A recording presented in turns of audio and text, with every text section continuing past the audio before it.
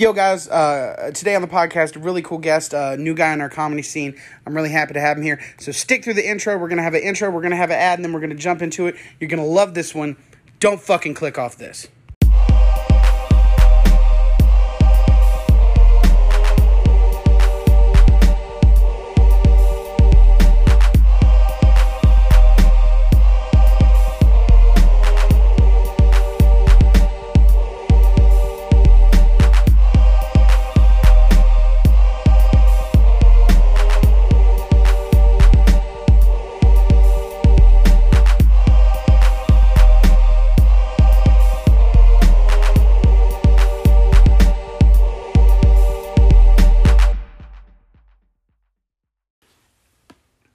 Whoa, hey, how you doing? What's up? Happy days to you. Thanks, guys, for tuning into another episode of the Sidewalk Crew. We're cruising along in season 2 here, and I'm excited. You should all be excited too, because through comedy, we're able to meet new people and everything. And as you know, not long ago, a matter of fact, the season finale, season 1, which if you want to listen to the season finale, you should go on my Patreon, join my Patreon. And that way you can listen to my season finales, because my season finales are raw, uncut, crazy stuff happens. So there was literally 7 comics around a table after the last show of the festival. And the gentleman we have on today, someone I met at the festival who has relocated to our comedy scene. And it's great to have him here. Jeremy, what's up, brother? What's up, dog? Hey, man. Fucking, look, first of all, thank you so much for coming on. It's great to have you. And before we get too far into this, I'd like to say that, everybody knows I enjoy wrestling a little bit. And Jeremy has some background in wrestling. So to start off the show, I'm going to showcase some audio from my favorite return. And then we're going to get nostalgic for a little while, and y'all just hang on for this one. So this is my favorite return ever in wrestling history. I'm excited.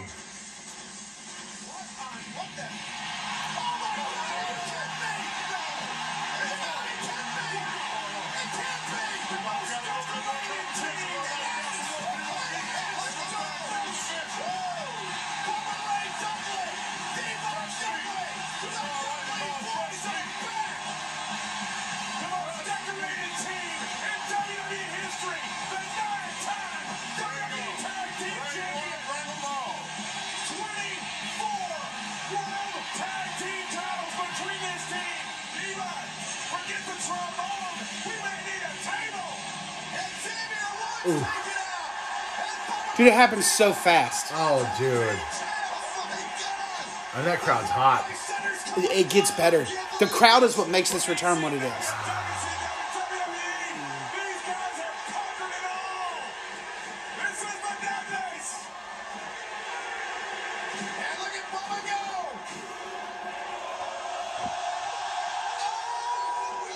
Yes.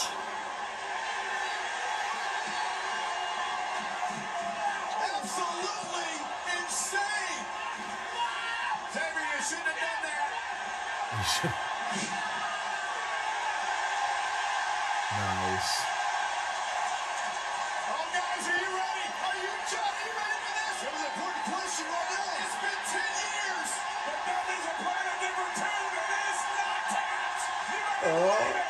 You ready, Xavier? I've been there the other day. This hurts. What's up?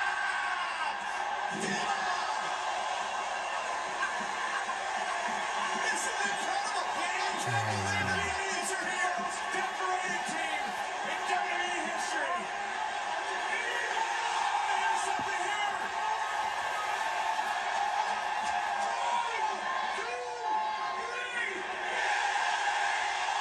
Holy shit.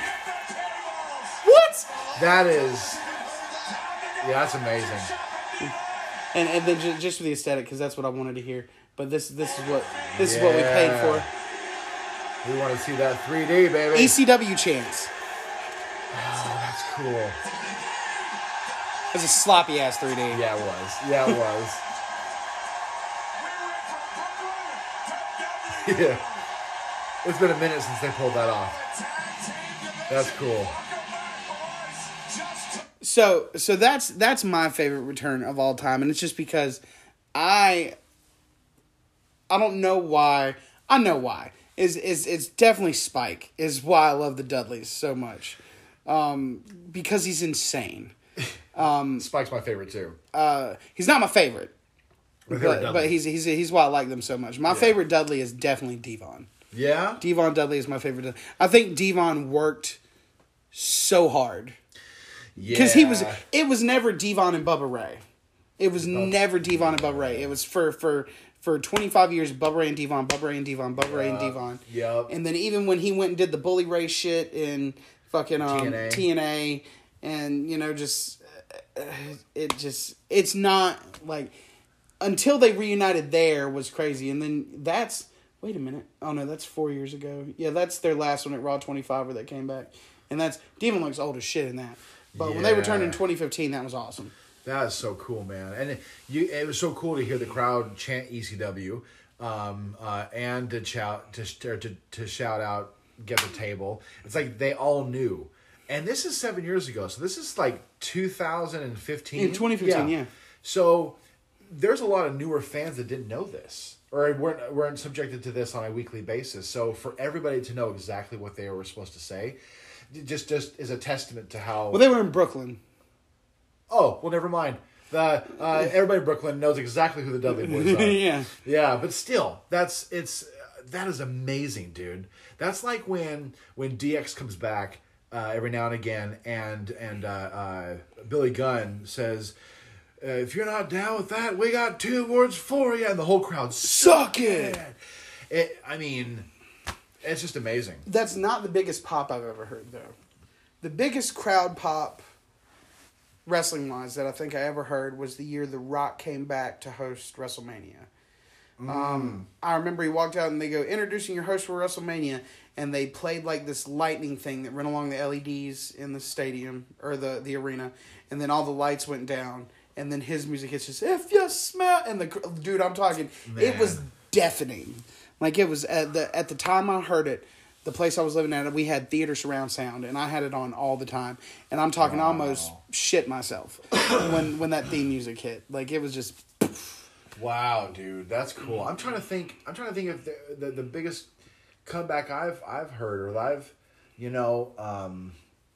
I think anytime the Rock's music would hit or Stone Cold's would hit, because it's glass, or "If you smell," and it makes you erupt immediately. So I think that maybe anything with Stone Cold or The Rock, Taker, the bell at the start of Taker, when Taker would come back too. After he'd be gone for all, that was always a big WrestleMania 20 when he came back, and it was the back to the original gimmick, and that was a pretty big pop. That was huge, man. The Druids came out first, dude. That was isn't that the one where he rode in on the chariot? I don't know if that was the one he rode on a chariot. I'm trying to think. I know that when he came back, probably not, because when he came back, they had the Druids for a while that had the torches. The torches. Yeah. It's funny, when WrestleMania 21 was in LA, or was in Hollywood, right? And I didn't get a chance to do it, but my brother Dimitri, Tommy, Kevin, a couple guys, all the guys from my school, they were the Druids, and so or part of the 20 of them, Yeah.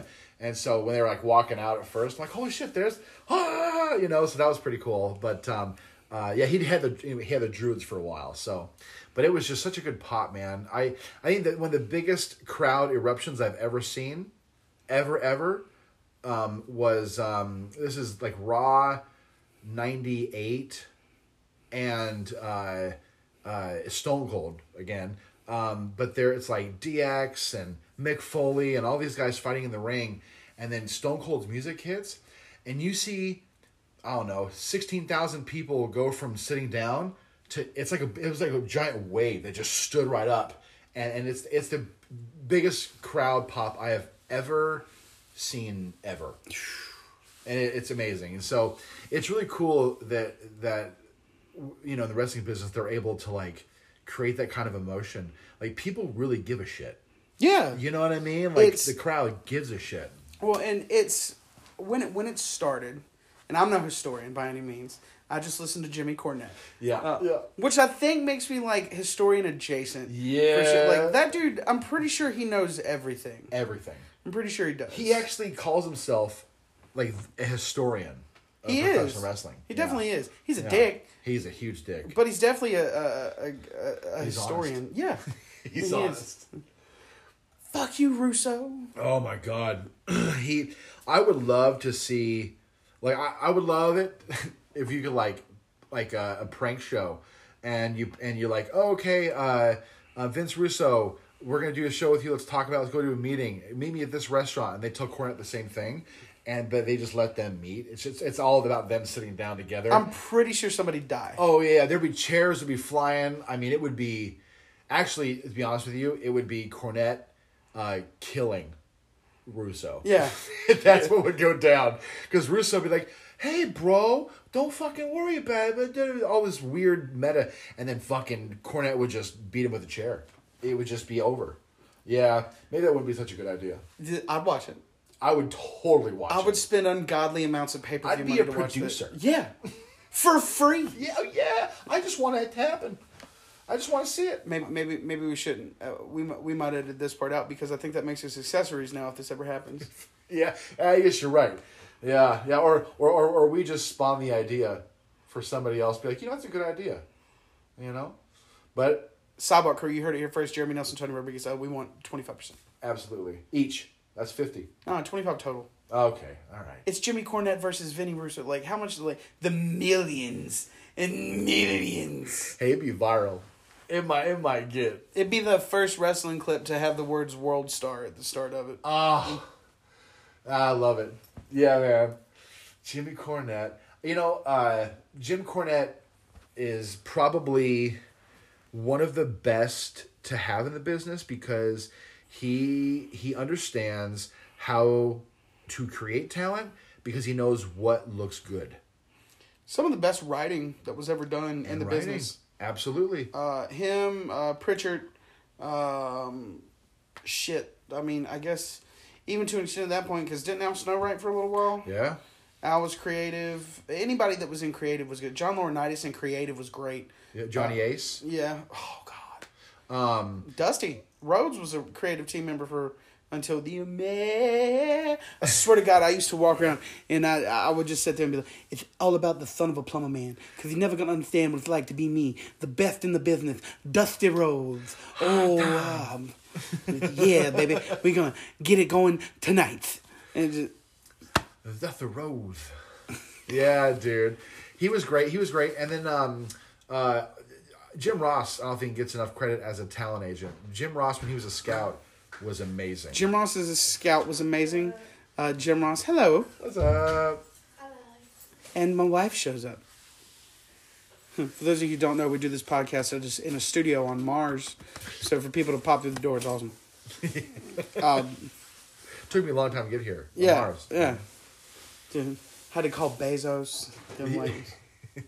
I'm in cahoots with Amazon is what I'm saying. And they don't pay me, so Jeff Bezos, slave owner. JR, great in talent acquisition, great in talent management. My favorite commentator, because he wasn't color. JR was a commentator. Yes. I don't care what anybody says. I've heard people say JR is a color commentator. He's not. For who? Yeah. For who? Maybe for Vince. Yeah. Maybe. Yeah. And at that point, it was just two commentators at a desk. That's yeah. The King was color commentator. Yeah, Jerry Lawler was color commentator for sure. Jerry Lawler, he's such an interesting fellow.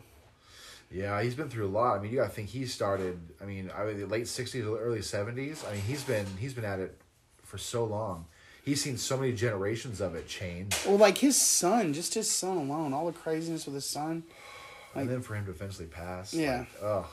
Just, it wasn't until much later in life that I remember figuring out that his son's too sexy. You know? Yeah. Because, like, it never crosses your mind when you're that age and you're watching that, Grandmaster Sexay is. Yeah. And then when you look at his face, you're like, oh, that's Jerry Lawler with cornrows. Yep. Oh, I yeah. mean, like, you look him in the face and that's exactly who it is. It's jacked up Jeff. Yeah. Or Jerry Lawler. Yeah. But he's not, like, it. You never realize that. Like, Too Cool was awesome. I love Too Cool. Yeah, I like Too Cool. I like Too Cool. The Rikishi Hill turn was one of my least favorite things that ever happened. It was I horrible. did it for you. Yeah, for you, brother. We were this is like 2004, and I was with UPW, and UPW Ultimate Pro Wrestling did a show in Vegas. Right outside of Vegas, it's called State Line, and it was a casino called Buffalo Bills. And, Jesus Christ. Yeah, and the arena was like 2,500 people, and Rikishi was part of the main event, and he does his little dance thing at the end, and he came up to me before the show, and he goes, kid, come here. And I was like, all right, fuck yeah. I'll walk up to Rikishi and talk to him, and he goes, look, man, It's not for you. after my match, I do this thing where I dance. Like, I didn't fucking know. You know what I mean? Like, he's one of the biggest acts of, And he was like, I dance. He goes, so I'm going to put the hat on. I'm going to do this. And then I'm going to do this. And when I do this, they need to hit that music.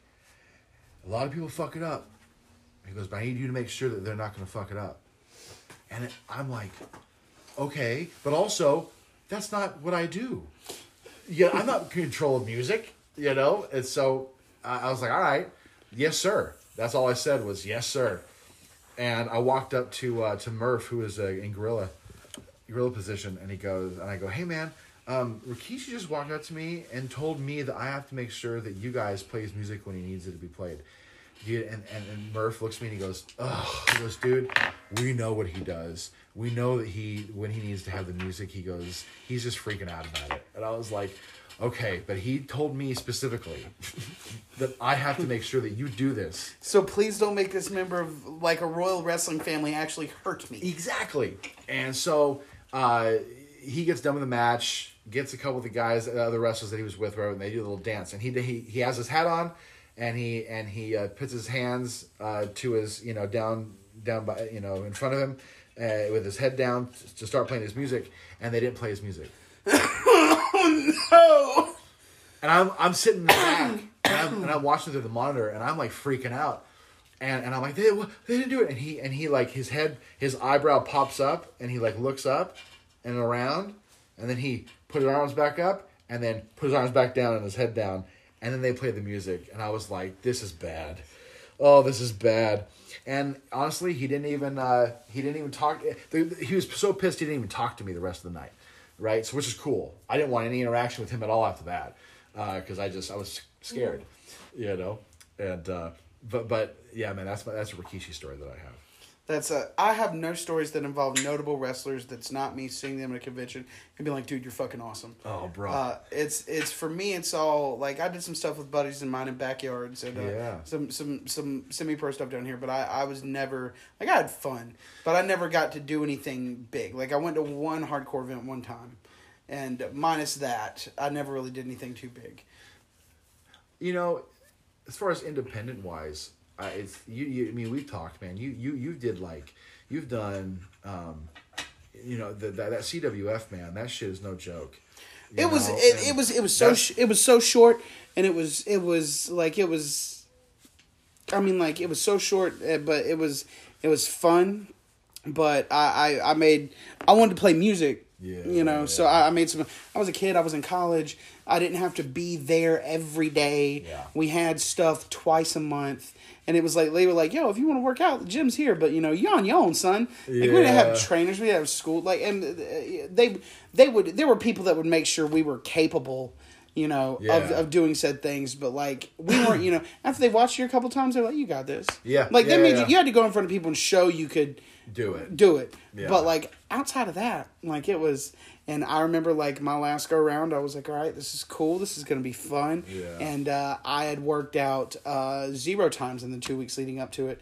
And I get there and I decide that a good long stretch is going to get me prepared for what I'm about to do. Oh, man. And I mean, I wasn't like tiny or anything, but I was a little more solid than I am now at the time. And I just, it probably about 3 minutes is about as long as it went. And it wasn't supposed to go for like 6 or 7 anyway. Like it was a stack thing. It was in Burlington. There was a bunch of people, and it was fun. But that was not how I wanted to. Like I'd almost like to do it one more time. Yeah. Just to have a better one, because like even as big as I am, like I guarantee you, I pull off a shooting star press. That's swear. hand a PlayStation. Swear. Yeah, dude. Swear. It hurt. It hurt like hell, but it'd be worth it. Yeah, man. There's a lot of big guys like real big guys that are very super athletic. Like my buddy Mosi, he's a big old black dude, and he could flip, he could twirl, he could all that shit, man. Like some people are just able to do that regardless of the weight, regardless of whatever's going on. They're just athletic that way. And that was years ago, and that was before college and depression and Yingling, which will fuck up anybody's stature. But it like I had more fun with a group of guys backyard doing this thing that we called TACW, and we had a bunch of fun. And we were stupid. I mean, we had trunks. And it was. I'm gonna break kayfabe. Oh God, it's already been busted wide open. Yeah. But it's just a magician never reveals his secrets. Yeah, man. And the correct answer for that is for the right amount of money, he'll reveal all of his secrets. Every single one of them. Yep. It's called the Blade. The Blade is what ruined it. But to be fair, before the Blade, most people thought it was Katzen. For real. Yeah. For real. I put when I was in high school, we were talking about our backyard feds. I put. During the middle of a match, the guy didn't know that I was wrestling. I was going to surprise him, and I squirted a bunch of fake blood in my mouth, and then he had me up. We went outside the ring or the trampoline ring, and he had my back up against the side of it, and he was give me shoulders in my gut, and on the third one I just spit out all this fucking fake blood. Oh, and he freaked out because I spit it out all over the back of his head and his back. He's like, "What the fuck was that?" And I was like, I played it off, dude. I was all, and he was like, "Stop it, Donnie, his brother, Donnie, stop the tape." He's like, "Oh, dude, it was so good, man." And then he was so mad at me when I. The funniest one that we did, we thought we could be slick. So the guys that I did this with, they had built this life-size dummy that was good for doing moves on, and they weighted it. They made it heavy, so it was good to know how to try to sling around somebody, and it kind of made you because that's when we taught. It was guys that I knew a little bit because I wrestled in high school, and I was a decent wrestler in high school, so I had good mat fundamentals, but I could cut a flip and I could cut a cartwheel, so it was. I was into, turning flips off of shit and getting as high in the air as I could. And I could, so standing flat on a padded, non-bouncy trampoline, like a matted trampoline, standing flat, I could flat foot drop kick somebody who was 6'6" in the chin. Damn. Standing flat. And I'm talking, I pulled my knees to my chest, I turned my body, and then straight to the sky. That's dope. Which is, a little bit of a feat. That's some athleticism. Yeah, that was fucking years ago. Yeah, I feel that. I think it was 17, 18. We were doing stuff like that, maybe younger. But we had that thing, and we decided we were going to cut this video promo to roll on our little projector reel and shit. And so we had our buddy Brandon go to the top and dressed in a hoodie like he was on the house, and then. There's a hard camera cut, and then the dummy dressed in the same clothes falls off the house. That is amazing. And then there's another hard camera cut, and it's Brandon getting above the ground THW, we're extreme. Oh, that's hilarious. And we thought we were Martin Scorsese, and I remember showing that to somebody, and they were like, "You didn't put hair on it. We know it's not him." We're just. You're but that's the thing about it. Yeah. It's silly. Yeah. That's funny. It's supposed to be funny. It's supposed to be more funny than anything. But we have fun, man. We used to. That's cool. Dude, it was in the back lot of a house. We had a fence. We threw somebody over the fence in the alley into the dumpster, which was right behind the food line. They went over the fence, and when they hit the dumpster, the lid closed, and that was it. You couldn't write that. That was just perfect. That's perfect. There was a ladder leaned up on the fence. There was a ladder leaned up on the fence that was served as a high flying mat. We had bats, chairs, signs. We would paint thick pieces of styrofoam to look like metal. I mean, we would we had built it. One of our guys was so strong that he could just crack metal over people's heads, and we would take metallic spray paint and kind of square out these little pieces of styrofoam, and he'd hit people with them, and it would look good. But it took us 6 months to figure out that he had to do this on the opposite side of the ring where nobody could see it, because when you split the styrofoam, it was inevitably white. Yeah, it's whoa, that's holy shit. Yeah, that's visible. That's visible. We had a car trunk. There were some light bulbs involved. Only time in my life I've ever seen somebody use a weed whacker in wrestling. Yeah, that's a first for me. I've never heard of that weed before. whacker to someone's face. Damn, dude. And I remember having the conversation about how we were going to make this work. And like at one point, somebody was just like the person who was going to take it was like, "I'll just close my eyes." That's funny. And I remember we all looked and went, "No." Like this will cut through small branches on the ground. What do you think it's going to do to your skin on your face? Oh man. I think we ended up putting like ribbon in it. You know, something that like, and it actually left like little red slaps across the face, so it looked cool. Yeah. But like we like there was nothing like we wouldn't even put shoestrings in it. You know, like fuck, dude, that would just I feel like ribbon is like the only thing that's not gonna ruin you. You know, because anything going that fast is gonna fucking skin, you know. But yeah, we had fun, and it was cool. It was fun. I would like to one more time, just like I know where our ring's at. Yeah. Just one more time, I like just get a bunch of people and go have fun one time. Like I would honestly like to. So I did this thing called a Wrestling Row show with Dusty Cagle. I believe you've met Dusty since you've been down here, and he puts on these cool shows like Wrestling Row shows and like Halloween shows and stuff like that from time to time. But I would like to throw a Wrestling Row show where we all do characters, and I think it'd be cool like for everybody who was down. Yeah. Like we don't make everybody do it, but like I'm willing to take a bump. You know, and for everybody who was down to take a bump, like, you know, hit a stunner or a rock bottom, like I'd almost take I'd at least take a cookie sheet shot, you know. Yeah. You know what I would do? I would be the giver. I would be the givey. I would dish it out. You know, for me to take a bump.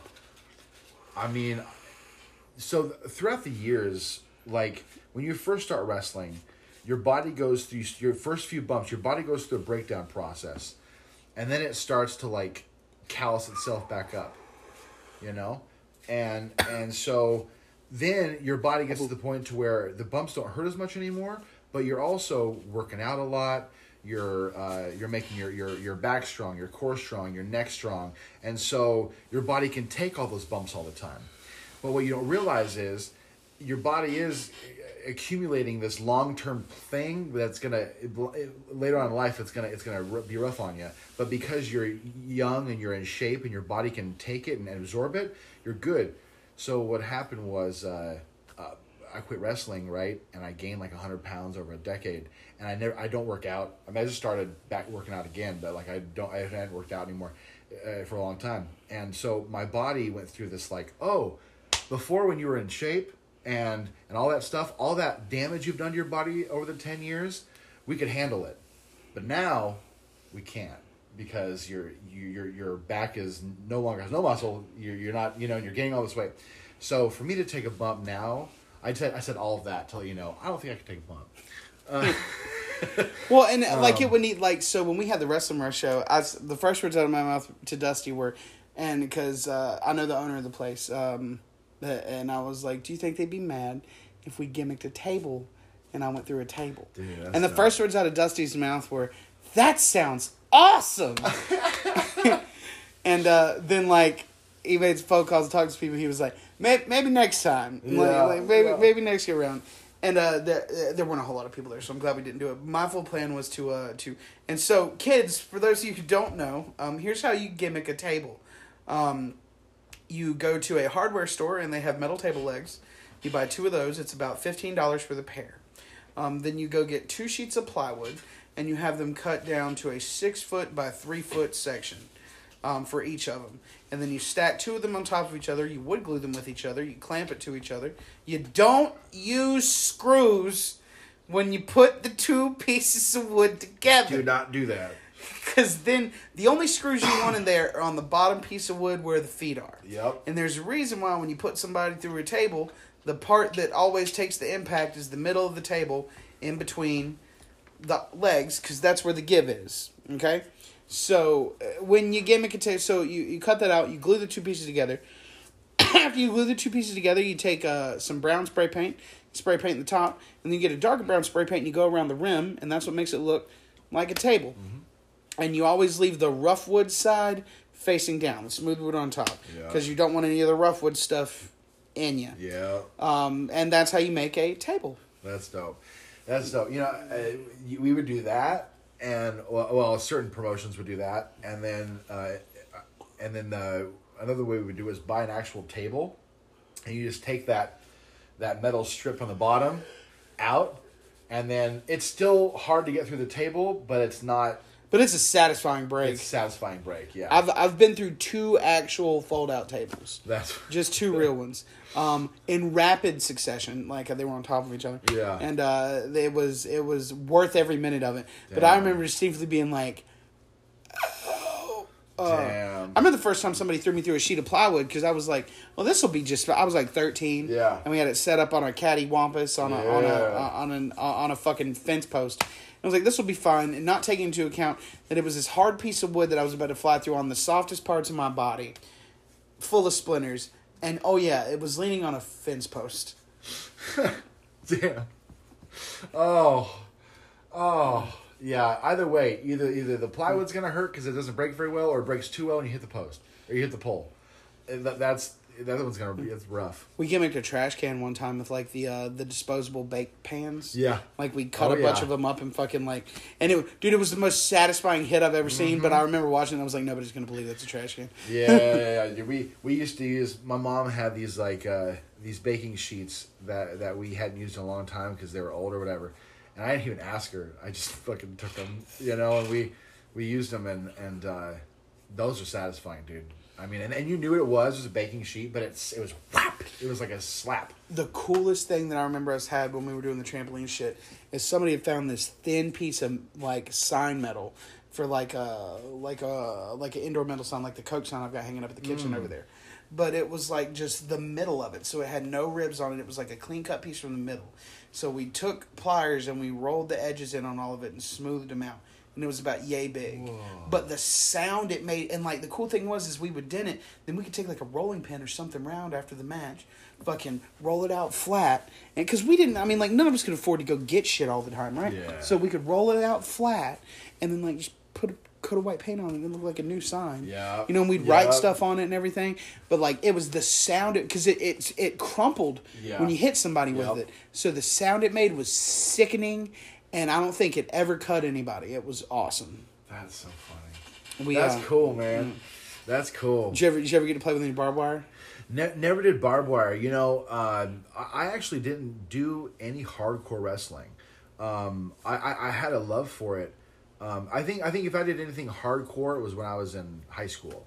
You know what I mean? But when I got into the business, it was when you're dealing with like dudes who are 6'6" and are jacked at 305, and you're like, wait, you're gonna hit me with that? I don't know. I'm not big too, but like, come on, dude, we're gonna do this. I wasn't. I didn't like that. I think it was what drew it to me was I thought it made it. I was a huge ECW fan, and me too. Sabu, fuck, like, dude, homicidal, suicidal, genocidal. You know, just Sabu, and his granddad, or his uncle, the original Sheik. Like just Sabu, that Sabu and RVD, I could watch all day. They're revolutionary to a certain style of pro wrestling, man. Yeah, you know, yeah, absolutely. Yeah, dude, Sabu's great. I've seen that dude like. It's far from you to me, and like it was at a thing, and like it was like $20 to get an autograph, and like I handed him a thing, and I couldn't say a fucking. I was terrified of that man. So, but I was in so much shock and awe. But he's just even when he's smiling, he looks so mean.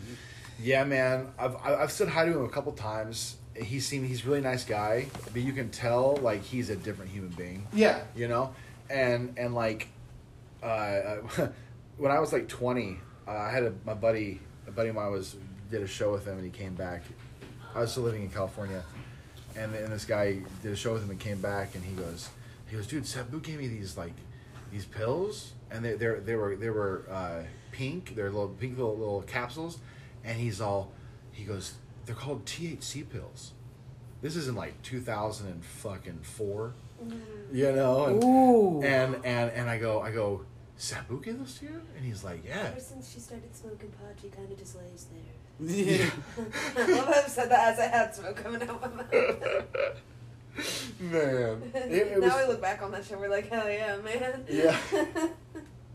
That shit, like, I tell you what, that was, those things were crazy, because I had never even eaten brownies at that point, or anything like that, or you know, back in the day, anything edible was brownies, you know? Yeah, that's what it was. That's what you... Nobody ever thought, like... Gummies. I remember cookies one time. Cookies threw me for a loop. Yep. Because I was Me like, too.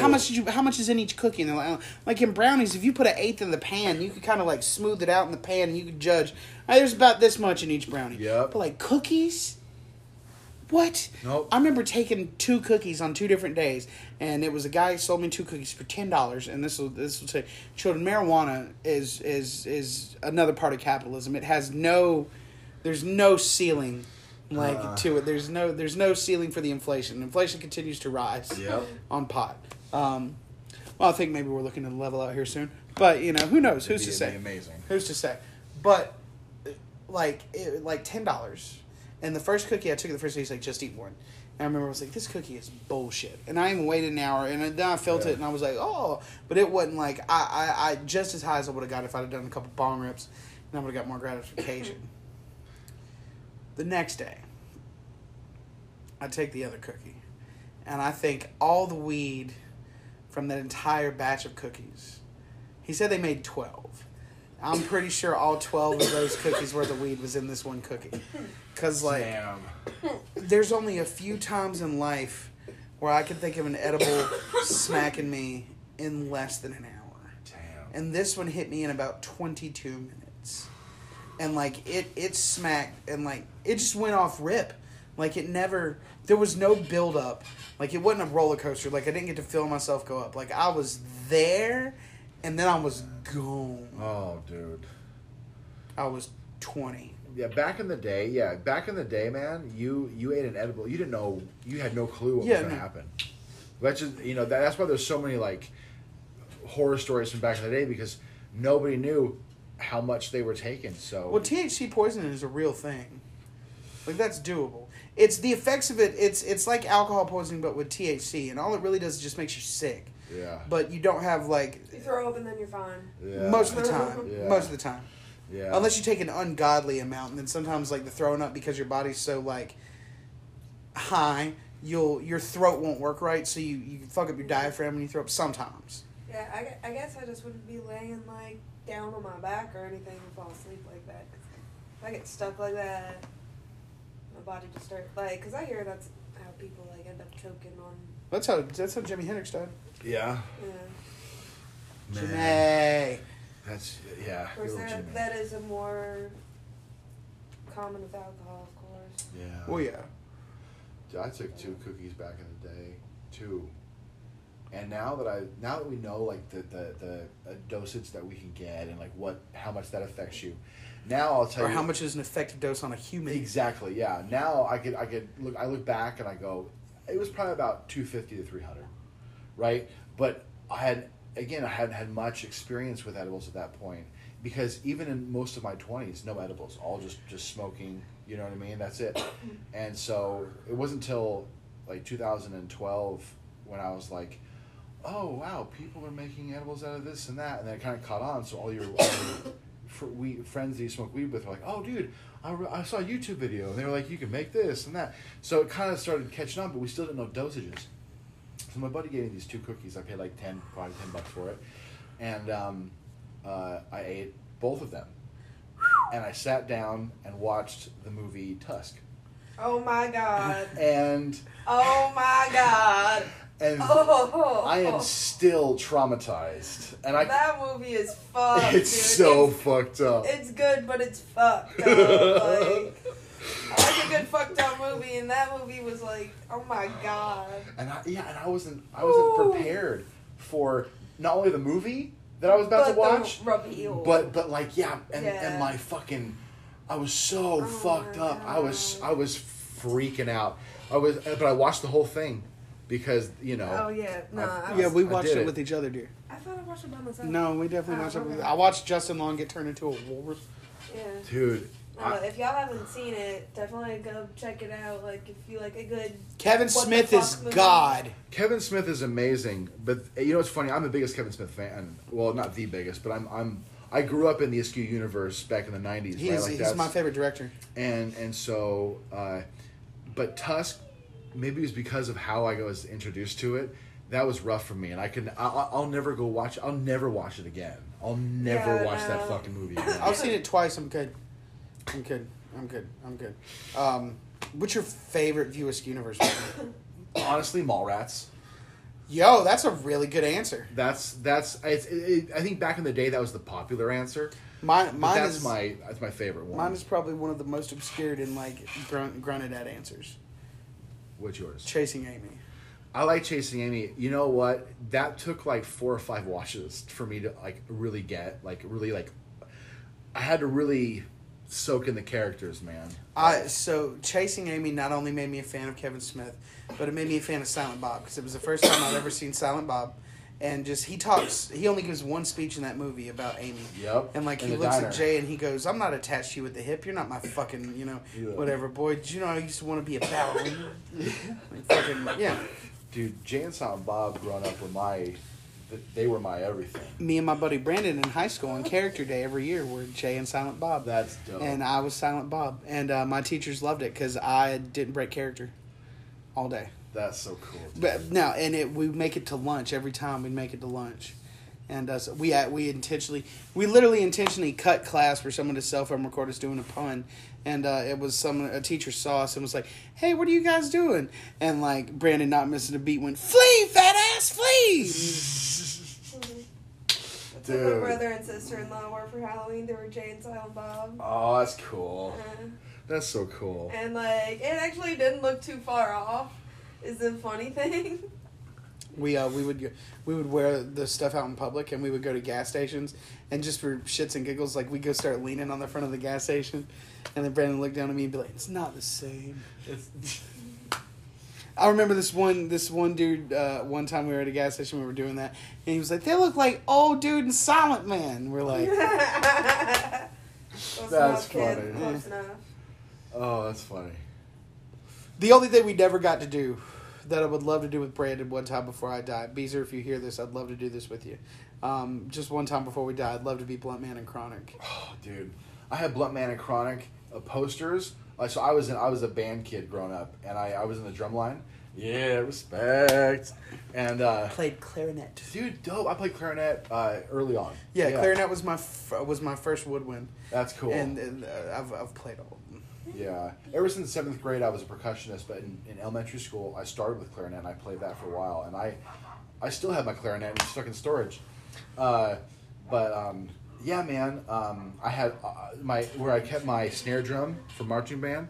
It was in this huge cabinet, and when you open the door, I had posters of Blunt Man and Chronic. And theirs is like 2000, year 2000, 2001. I'll have to dig them out of my closet, but somewhere in there, if you've never got to read them in person, I have the Blunt Man and Chronic comics.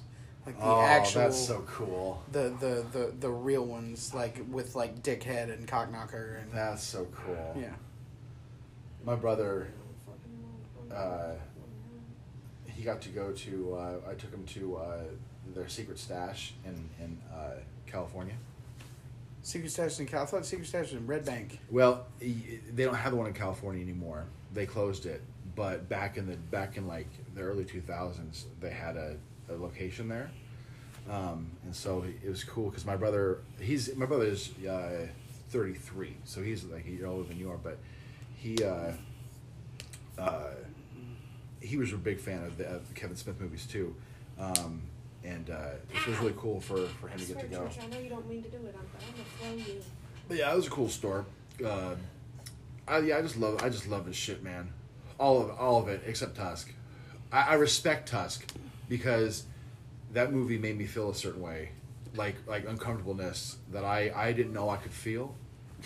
You know what I'm saying? Like, it's creative. Let's be real. Yeah, that's what I'm saying. Like I respect it, creative. but Who would have fucking thought of that? for real, like that was insane. I love Red State. Yo, Red State. Do you know there's another ending to Red State? No. So it's an alternate ending that was released online, and it was the way Kevin originally wrote it. and it's like when they go outside, like they get out, but when they get out, they look outside and they see this figure standing on the hill, and it goes, shh, and then it climbs on top of a horse, and these other 4 horses appear beside it, and they ride across the sky, and the sky rips open, and they're bringing about the apocalypse. It's the 4 horsemen of the apocalypse. Shit. So he was like right. Yeah. Yeah, that's pretty crazy. I wish, did they film that? I don't think they ever filmed it, but I read it. Like, I definitely read it, and it was... That's insane, dude. That's cool, though. I mean, Kevin Smith, for him to go from his universe, the Askew Universe movies, to this, like, other style that he explored, man, it just shows that he's... Well, like Red State, Gone Girl, Jersey Girl. Jersey Girl, yeah. I liked Jersey Girl. People didn't like that movie. I liked it. I don't know why it was so bad. You know, I may have watched it now. I would see why it would have sucked. You know, it came out when I was 20, so. Yeah, you know, but Jersey Girl was what else that's not direct? Zack and Miri. Dude, what a great movie, man! That movie, I got stuck on. It came out in like 2009 or 10, and I bought it, and it was like my wife and I were dating at the time, and we just watched it over and over. You know, we loved that on our little laptop. That was Zack and Miri is a good movie. Yeah. Dude, so I told you Mallrats is my favorite Ski Universe, but a close contender, a real close contender, is Dogma. Dude, Dogma. Fucking Dogma. Dogma, and it sucks you can't find it anywhere because it's not digital, because Harvey Weinstein won't give it up, and unfortunately, and so, yeah, what a great movie, man. I had it on VHS as a kid, but I've got it on DVD somewhere.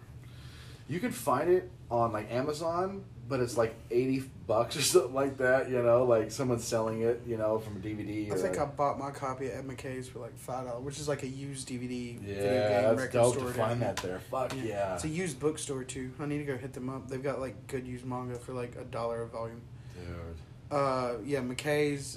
You find there's a bunch of Bill Cosby records in Ed McKay's right now, Yeah. which is stupid to leave them there because dude, I've seen a first edition original pressing of himself there.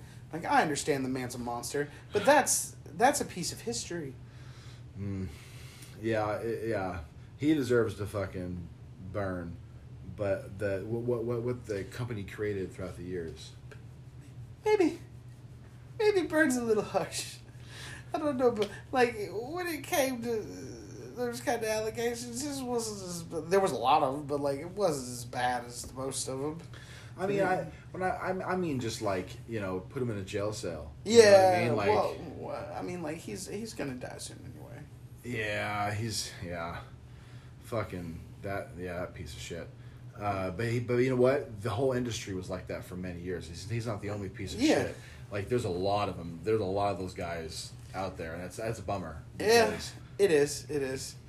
But like, I still respect the man's stand up. I think he was a great writer. Who? Cosby. Oh, Cosby. Yeah. My brain all of a sudden switched back to Harvey Weinstein. I was like, oh wait, shit. Which one were we talking about? No, again? Cosby. No, Weinstein. I stand by all that what I said for sure.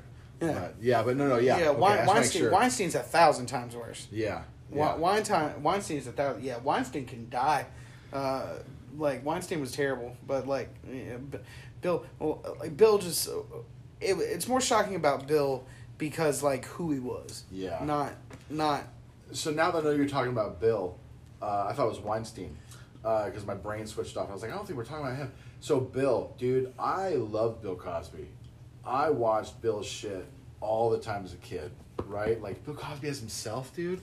Yeah. That shit made me like stand-up. Yeah. I mean, you know. Jeffrey. Yeah. What was? Oh man. Goodbye, Jeffrey.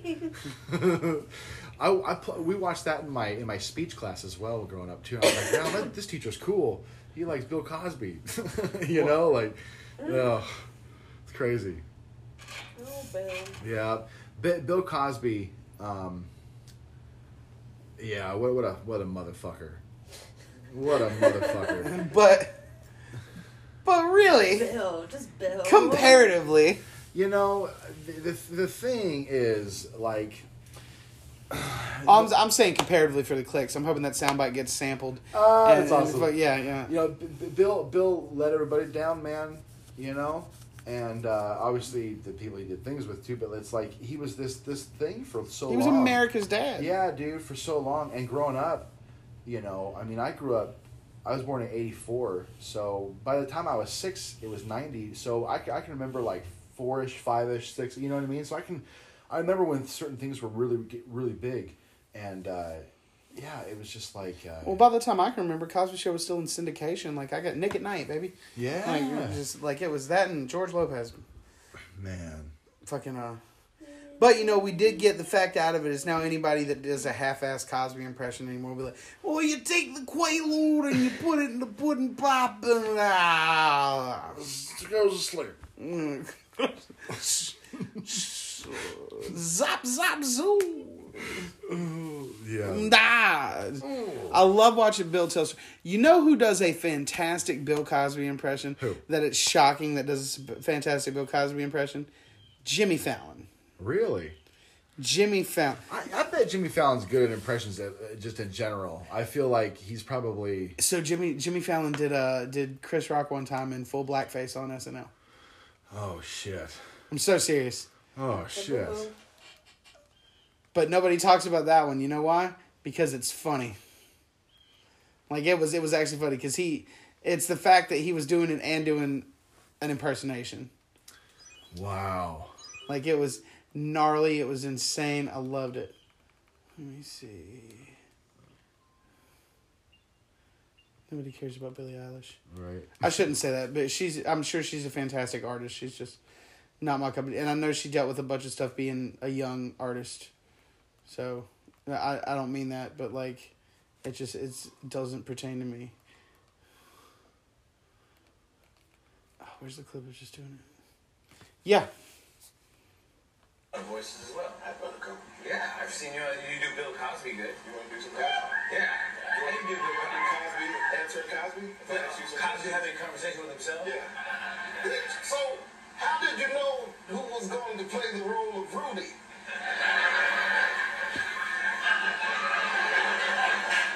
Well, the first thing I did was I looked at Keisha Knight Podium, and I knew she was going to be Rudy.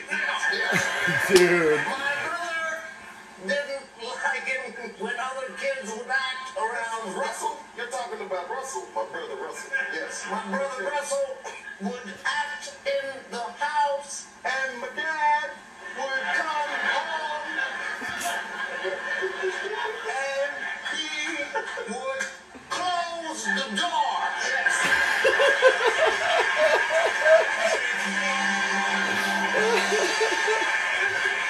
Oh, man. Stretches. That's silly. Yeah, he can talk about anything.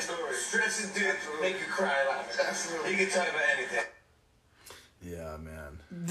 I ran across that clip like 4 years ago while I was trying to look up, you know, like, I can't remember what brought me to the dump I went on. But I ran across that and I lost my mind. I was like, why is Jimmy Fallon so good at being Bill Cosby? Dude. Because I used to think like I can do voices, but I can't do a lot of people's voices. But I can do a bunch of different funny voices. I'd like to like eventually, you know, maybe I can be on a cartoon, you know, and do some stuff because I'm such a big nerd and anime fan. However, I would like to do this. Hang out for a second, ladies and gentlemen. We're gonna play an ad because we got to pay the bills, and then we're gonna come back and we're gonna talk some comedy with Jeremy. Hang on, everybody. This episode of the Sidewalk Crew has been brought to you by Lucky 13 Tattoo Aftercare. Hey guys, Tony here. And it's no secret, I've got a couple tattoos. And I like to make sure those tattoos stay looking good. And one of the coolest ways that I find to keep my tattoos looking good is Lucky 13. Found out about Lucky 13 a while ago, and I think it's a great product. You know, they've got a tattoo balm, they've got it in a tube, they've got it in a tin, and they've got a cleanser and healing ointment. Cleanser's the best on a fresh tattoos, and the balm you can use from a brand new tattoo to a tattoo that you've had for years. Look, a lot of my tattoos I've had since I was 18 years old. That's 12, 13 years ago now. And with Lucky 13, those tattoos look just as pristine as the day that they got put on. And, they're all natural ingredients with Lucky 13.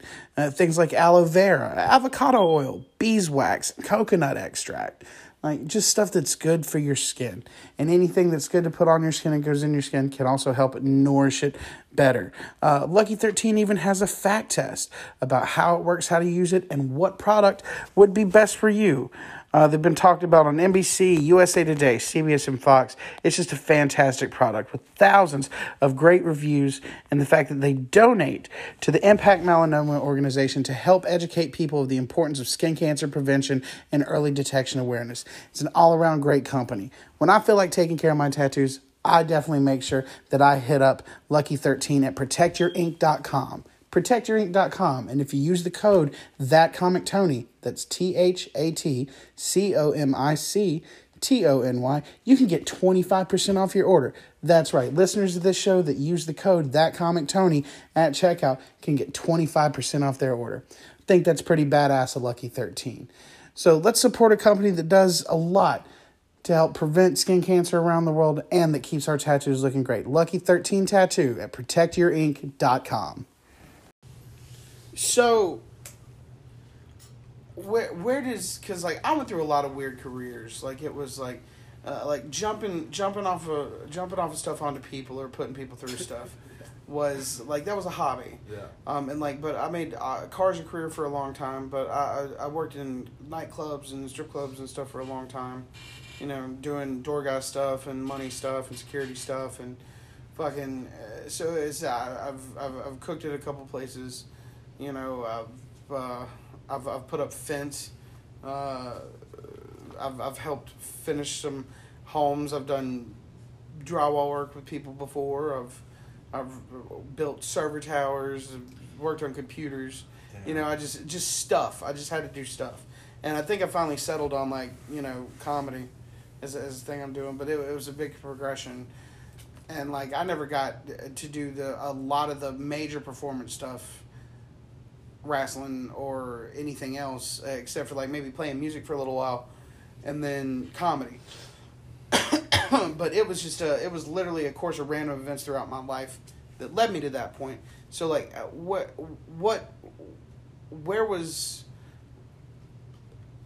when did the ring stop, and what was it between the ring and comedy that made you think comedy? Or were you thinking comedy previously? Were you struck by lightning? Yeah. Wait. Yeah, it's, I would say 2.5 years into wrestling, I realized I was really good for 5 minutes, and then I was blown up, and if you wanted me to do a 10-15 minute, it was really tough for me, even in my best shape. I'm not a very good athlete, and that's okay, I was really passionate, so it worked, but I realized that I had more fun, because I always was not nervous to where I was I wanted to do good. I always felt like I'm here, but I feel I was scared a lot, especially in the beginning. And I remember realizing I was a better, I think people, not that they didn't want to work with me, in the ring, but they definitely liked me more outside of the ring, with the hang. With when we would go out to the bars afterwards, or we would go hang before or go to the gym, I was always there because I was just around and I was really good at that. And I was like, it's at age 21, I was like, oh man, maybe I should have been into comedy or into something like that. I've always loved stand up, but I was always intimidated by it because I thought you had to be super smart. No, God no. But in by smart I mean book smart from school, and I was not good at school. So you know what I mean? I feel like I'm a smart guy, but I was horrible at school, and so I was always okay, that's not even a thing I could even go for, because I thought you had to be super smart. Because I grew up on, my first comic was Bill Cosby. I thought he was fucking how do you come up with this stuff? And then even though there were stories, I didn't I was like, wow. Carlin, yeah, you know what I mean. All these guys, I thought you had to be super I just didn't have that confidence, right? But you got yeah. And so, but I knew at age 21 I wanted to do comedy, but I'd already picked wrestling, and I'm very loyal to my decisions, and I'll see it through, because I do have love and passion for it, you know. But so I always say that I was like so far. If wrestling was the ocean, I had dove so far down that I didn't know which way was up, left, right, or down. It was just so deep into it. There was no getting out of it. You know, that was I'd chosen, that's who I am going to be. You know, anyways, but then like it crumbling and then going, you know, down, and I was like, all right, I can't do this anymore. It took me like 4 years, from like 2012 to 2016. That's when I started comedy. It took me 4 years to get up the fucking nerve and the balls and the writing these stories and stuff, and it took me a while to get on stage. And so I was throughout wrestling, I had a lot of jobs, little odd jobs, you know, just like you named off a whole bunch, man. I've had so many of those, you know. Yeah. I feel you. But as far as like the careers and stuff, yeah, the wrestling, and then I worked for I was an Apple tech for this last decade, from 2012 to now. I worked at it was a vendor, so it wasn't directly from Apple, but we were Apple tech advisors, and we had to say we were Apple, all that stuff, and so I was on the phones helping people with their Apple tech issues, and then I was a trainer for the last 7 years, training the people to do the job to fix your stuff, you know, and that's what I did. But I started comedy in 2016, so I still had my job, my day job, and all that kind of stuff. And but yeah, man, comedy's always been a thing I've wanted to do. It's I realize now it's like, it's, you know, wrestling was kind of like it was the dream of a kid. You know what I mean? It was a kid's dream. Not that that's I don't mean to demean it or anything, but like I had to fulfill that. That wasn't going to be the thing apparently that I was going to do the rest of my life. But I had to do that. But if I was a comic at 18, I wouldn't have had anything to talk about. I grew up very sheltered in Boise, Idaho in the 90s. There was not much like outside of that space that I lived ever, you know. And so when I left, I graduated at 17, turned 18 in that August, and then moved right to Orange County. You know, went to wrestling school. So like my mind was blown and like opened up, and I got to have these crazy experiences, man. Like one day we should sit down and we'll talk about like just crazy shit that happened while wrestling or while you were doing your shit. Like I know we've got some stuff. Yeah, you know what I mean? yeah. So stuff I can't talk about on the air because of statutes of limitations. Yeah. I got a bunch of those, man. Oh man. So but yeah, it's like I had to go through all that to gain some sort of like perspective and you know, knowledge of the world that I've lived in and experienced and all these types of things, to be able to have something to give out on the stage. So, you know, I think it all worked out. I started comedy at 31. I started going to open mics at in Boise, Idaho. That's where I started. There's open mic on a Monday. I went, did a little joke, got off stage. Someone said outside they were smoking a blunt, and they're like, I started smoking with them, and they're like, "Oh, are you gonna go tomorrow at the Crescent Brewery?" And I was like I was just gonna go like every Monday for a little while, you know what I mean? And they're like, no, you should totally come, you know? And it was like right by my house, and I was like, okay. And so I went, and it was awesome. Not my set, but that was bad. You know, it was crazy. Like, but all you need to do is get your foot into the art, and then you can still stumble in through the door, but you can, you know, at least you started. And so going both nights consecutively, I was like, okay, I'm in this, because it took me back to like the first couple of times when I signed up for the school, and then I went to a couple classes, and it was hard, it was painful, and all this stuff, but you kept coming back, and then all of a sudden your brain switches, and you go, oh, now I'm grinding. Now I'm in it fucking like a minute, you know?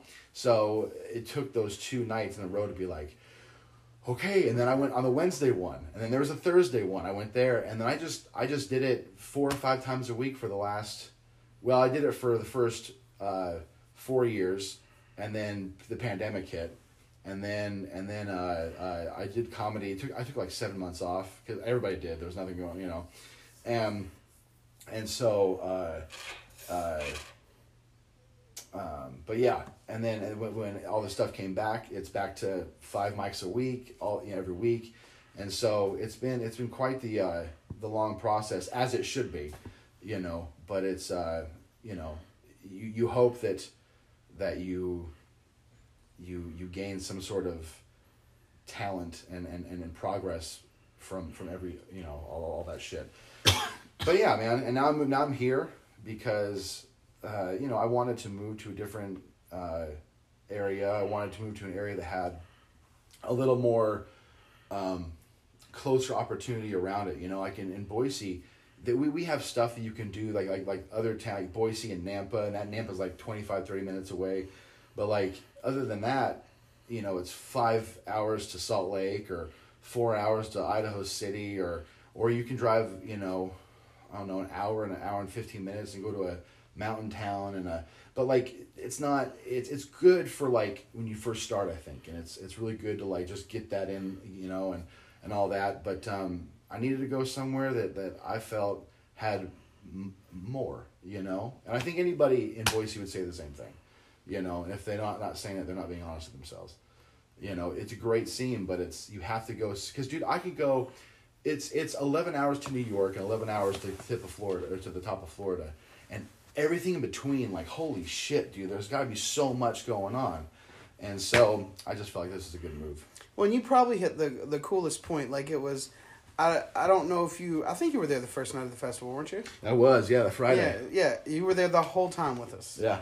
Yeah, and I thought you were a comic on the festival.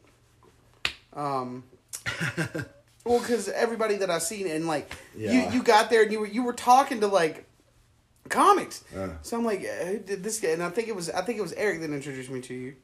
Yeah, I believe it was. Yep. And you told me you were moving here, and I was like, fuck yeah.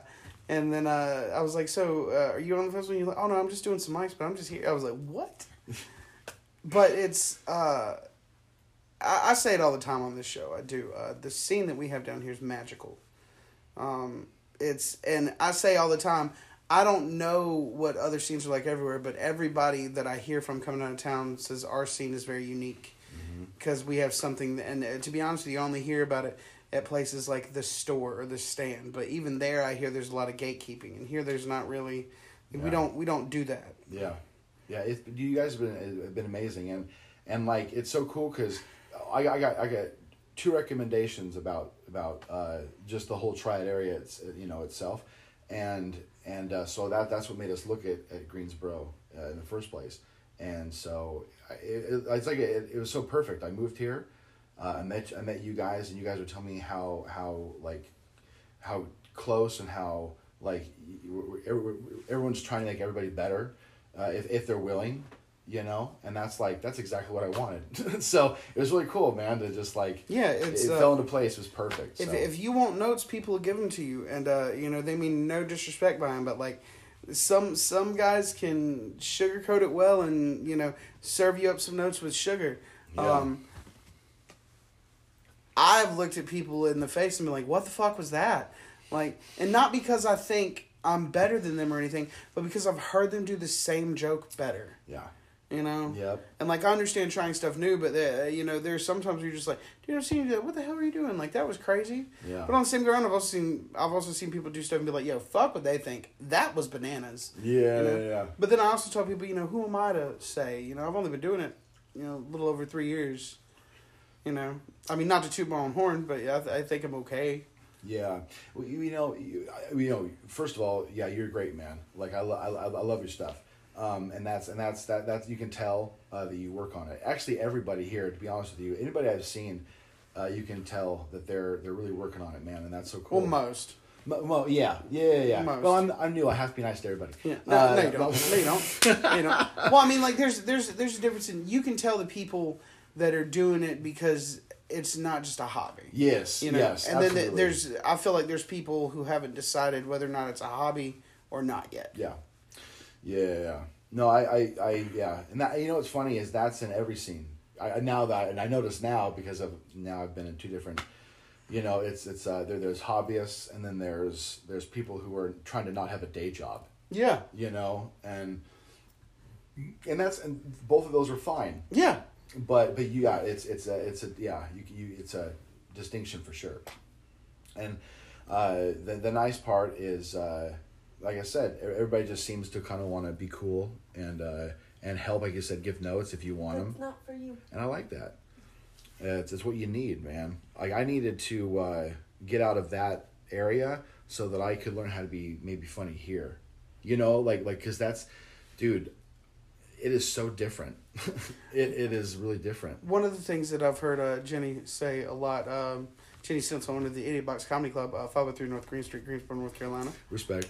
Shameless plugs. Shameless. Yeah. I have none.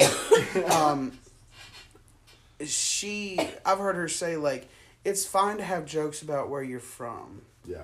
But, like, you can't talk about the bitch at Sal's Bakery because none of us know who she is. Now, local jokes are rough, dude. So when I went to Roanoke, Virginia made it legal. So I walked up, the guy who put it on asked us what we wanted to come out to. And I was like, Blueberry Yum Yum by Ludacris. Yeah. And he's sitting there, he's like, oh, y'all know what Blueberry Yum Yum is? And everybody's like, woo, he's like, it's legal here. And then he goes, y'all might want to make some room. And I'm sitting here like, this asshole. Yeah. But, so I came out and I was like, Roanoke, what the fuck is up? How we doing? Hell yeah. Hell yeah. I was like, I had to call out of work for this. I had to get high all day before I came up here. And then I told him I was threatening to stop at a rest area once I crossed the finish line, just like went up and be like, it's legal, motherfucker, say something. But I'll do stuff like that, but it's like, so there's a joke I tell, where I say something. It's about an interaction that I won't burn that one, but it involves a salad and an interaction that me and Jenny have had. But if I'm not in town, I'll say a friend of mine in the comedy scene. Oh, I've heard you say that joke. Yeah, I like that. Yeah. But if I'm in town, I'd be like, Jenny told me. Yeah, because they know. Yeah. You tailor it to the yeah. Nah, I feel you, man. I feel you. Yeah, local jokes are like, they're not. I think they're good to stretch the muscle. You know, because you're just constantly like writing and stuff. Oh yeah. But yeah, it is a little hard. Like I think if I would have a joke about Idaho, it would be about just the state as a whole itself, so people know. Oh, I know what Idaho or that it's a state. But I think it'd be funny for you to be like, lived in Idaho, never had an Idaho potato. You know what's fucking funny about that, dude, is we didn't have Idaho potatoes as a kid. As a kid, all our potatoes came from California because our potatoes went everywhere else. At least that's what they would tell us. because we would go into the store and be like, how come these all don't say they're from Idaho? And they're like, we don't get our own potatoes. I was like, that's bullshit. And then we won the Fiesta Bowl in 2007 against Oklahoma, and we became famous. And then now we get our own potatoes, which is really weird. There's part of me that goes like, you know, the Idaho Spuds, like the dehydrated flakes, like I could just see that. Like you pick up a box of Idaho Spuds in Idaho and it says made from California potatoes. You're just like, God damn it! For real, dude. Oh, it was frustrating and weird. And so yeah, that's a very truthful thing I could say. That'd be hilarious. Man. Yeah, it's, you know, I would definitely, it would have to be something that everybody knows about the state of Idaho, or when you think of Idaho, you could see this would be a thing. Yeah. You know, but yeah, man, it really works to do stuff, for me anyways, what I feel is to do stuff just about you personally. I mean, you can do topical stuff, which is great. I'm not really that good at it. I mean, I'll practice writing jokes about topical things, Sure. but I've got a Dahmer joke I'm doing right now. yeah, dude, it's great. It's all right. I like it, man. I like it. It's anything that's new. We all have to just keep plugging away, and eventually, dude, that thing is going to be like it's really good. The cool thing is, because it's going to be that show's going to be such a little phenomenon, because it's inevitably going to get pulled off of Netflix. when it happens, I'll be able to keep that joke. That'll be a topical joke or a on topic joke that I'll be able to keep. Yep, because it'll be this thing in pop culture or whatever that everybody knows about. Well, and so like for 3 years, a lot of my material was just like fat jokes, and look how hot my wife is. So like I'm trying to write different stuff. Because I don't want to be a one-trick pony. But on the same go around, I'm not going to not do... Like, even when I get skinny, I'm going to do... I used to be fat jokes. Dude, I'm with you, man. The fat jokes, I've been writing I'm losing weight jokes for years. You know what I'm saying? And so it is a hard lane to get out of, you know? But they work. They work. And you're able to sell them so quickly. Yeah. Yeah, man. I used to have this joke where I said my body was like a portable gym because I was so fat, any movement would cause me to sweat and lose weight. I once... So why would I need to go to the gym when I could go get the mail?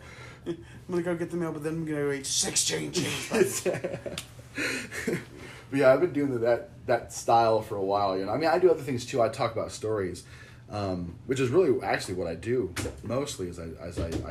I like to tell stories, you know, and it's the whole, you know, it's the stand-up aspect of stories. It's this happened, joke, and then this happened, joke.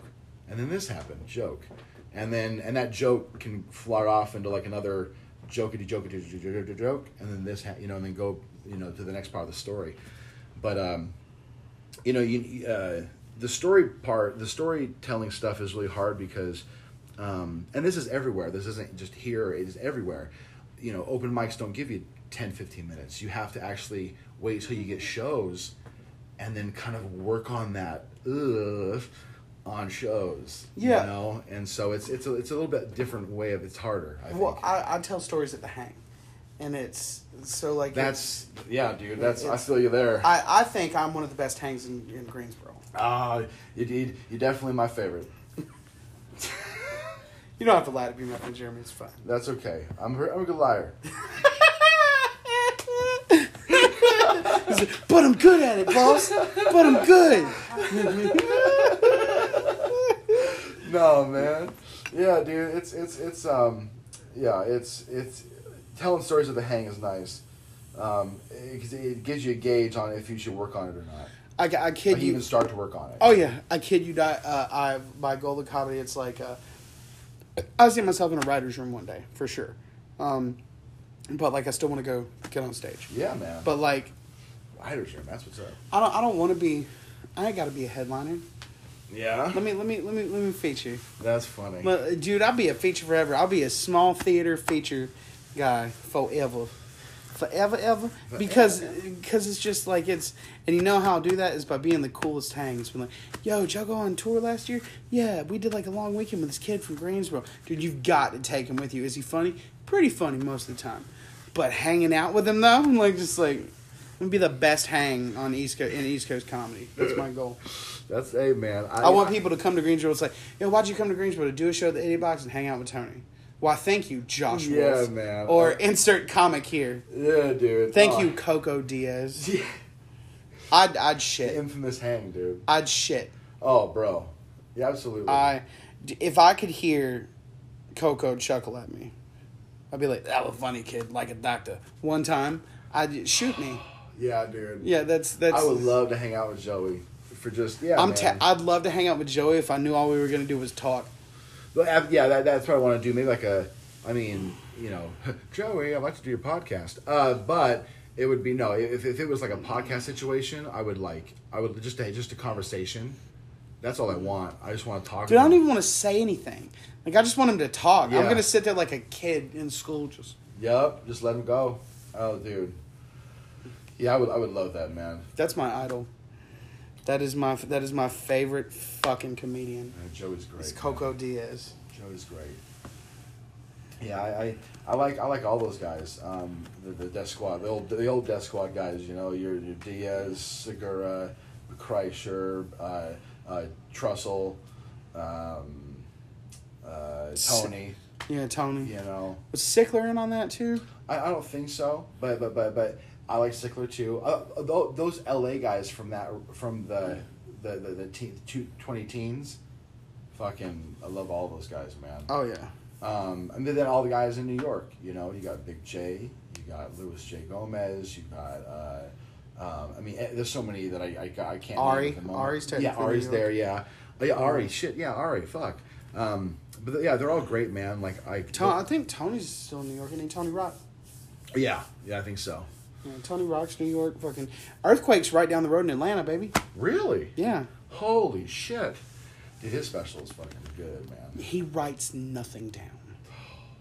He says he writes nothing down. I wish I could do that. I wish I could There's not no write at way all. I can. So Neil, and I've said this a couple times on the show too. Neil explained to me his writing process and the fact that he enjoys working it out before he dictates it. Like, so his memory's so impressive that's how he. Really? That's his method. See, I do that with stories, but I have to record them. You know, like I'll tell the same. If I have an idea for the story I want to tell, I'll tell it like 8 times or whatever, but I won't listen to the recording, but I'll just say it 8 times. You know what I mean? And then I'll slightly go and say different things about it in a different way, even though I'm telling the same story, and then I'll figure out where the beats are, where the new things that could be better beats and all that stuff, and then so I compile that together and then I create. But if he just does it off memory, that is some fucking prodigy shit. Yeah, Neil's a madman. That's so cool, dude. I'm pretty sure Neil's an alien. That's, oh, yeah. Or an agent of God. Yeah. He could definitely be that as well. Yeah, that's so cool. I think was it Ralphie May? He said that he never wrote anything down, or he's written so many jokes, but he has like a really good memory. I don't know if he said eidetic memory, but he's got a really good memory to where he has so many hours of material that he's just written down that he just remembers, but he doesn't say because he just has it all there when he wants to use it, and the fact that he can just pick from it. I mean, it's some people are just. Ralphie's one of my favorites. I love Ralphie May, man. I wish we still had Ralphie and Patrice. Yeah, man, me too. God, Patrice was. Yeah, I could tell you some fun stories about Patrice. I'm so serious. Rocky Wilson. Have you met Rocky yet? I met Rocky during the festival. Yeah. Yeah, he's a nice guy, man. Yeah, Rocky, dude. So Rocky was there, like when Eddie recorded Raw. Oh. Like when I say he was Wow. there, I don't mean like he was with the comics. That's Like, crazy. yeah. That's crazy. You know, it's crazy to think that was, you know, that was 86, 87 maybe. That's so long ago, and it's man, Rocky's been at it for a minute. That's so cool. That's so cool because he's seen all the different. He's had to have seen all the different evolutions of comedy, and been there for him. And that's really neat, man. Because it's one thing to watch it as a fan, but to be involved in it for that, you know, through all those times is pretty cool. To be on the inside is what I'm trying to say. Be on the inside and know how everything went down. It's cool. It is insane. Where's it at? Is it this one? Is this rock?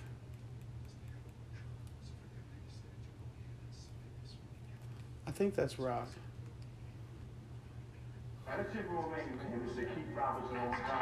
That's Rocky. Wow. Jerry Red Wilson. How y'all doing? Hey, nice to be out, man. Feel good? Feel good? Y'all feel good? Yeah. Jerry was talking about music, man. I'm a big music fan. I collect music. I collect old songs and stuff, man. Got a lot of 45 songs, CDs, all that kind of thing, right? You know. I'm real cheap. I can't afford to buy the stuff they got today. 12 CD. I'm real cheap. I don't buy it. I record off the radio. Let me do that, man. You sit there, you wait like an hour. Hour and a half. One night, I waited all night long for a song to come on, right? Fell asleep with another song to come on. Woke up the next day, DJ came up to me, we'll be right back with something brand new from Boyz II Men and Mariah Carey. Said, that's it, you know. And my TV recorder ready, man, ready to tape tonight. DJ gave me this.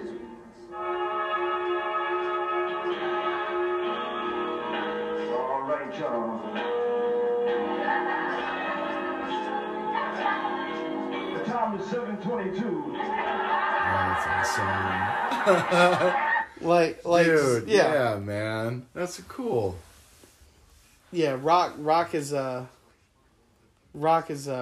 definitely insane. Like he's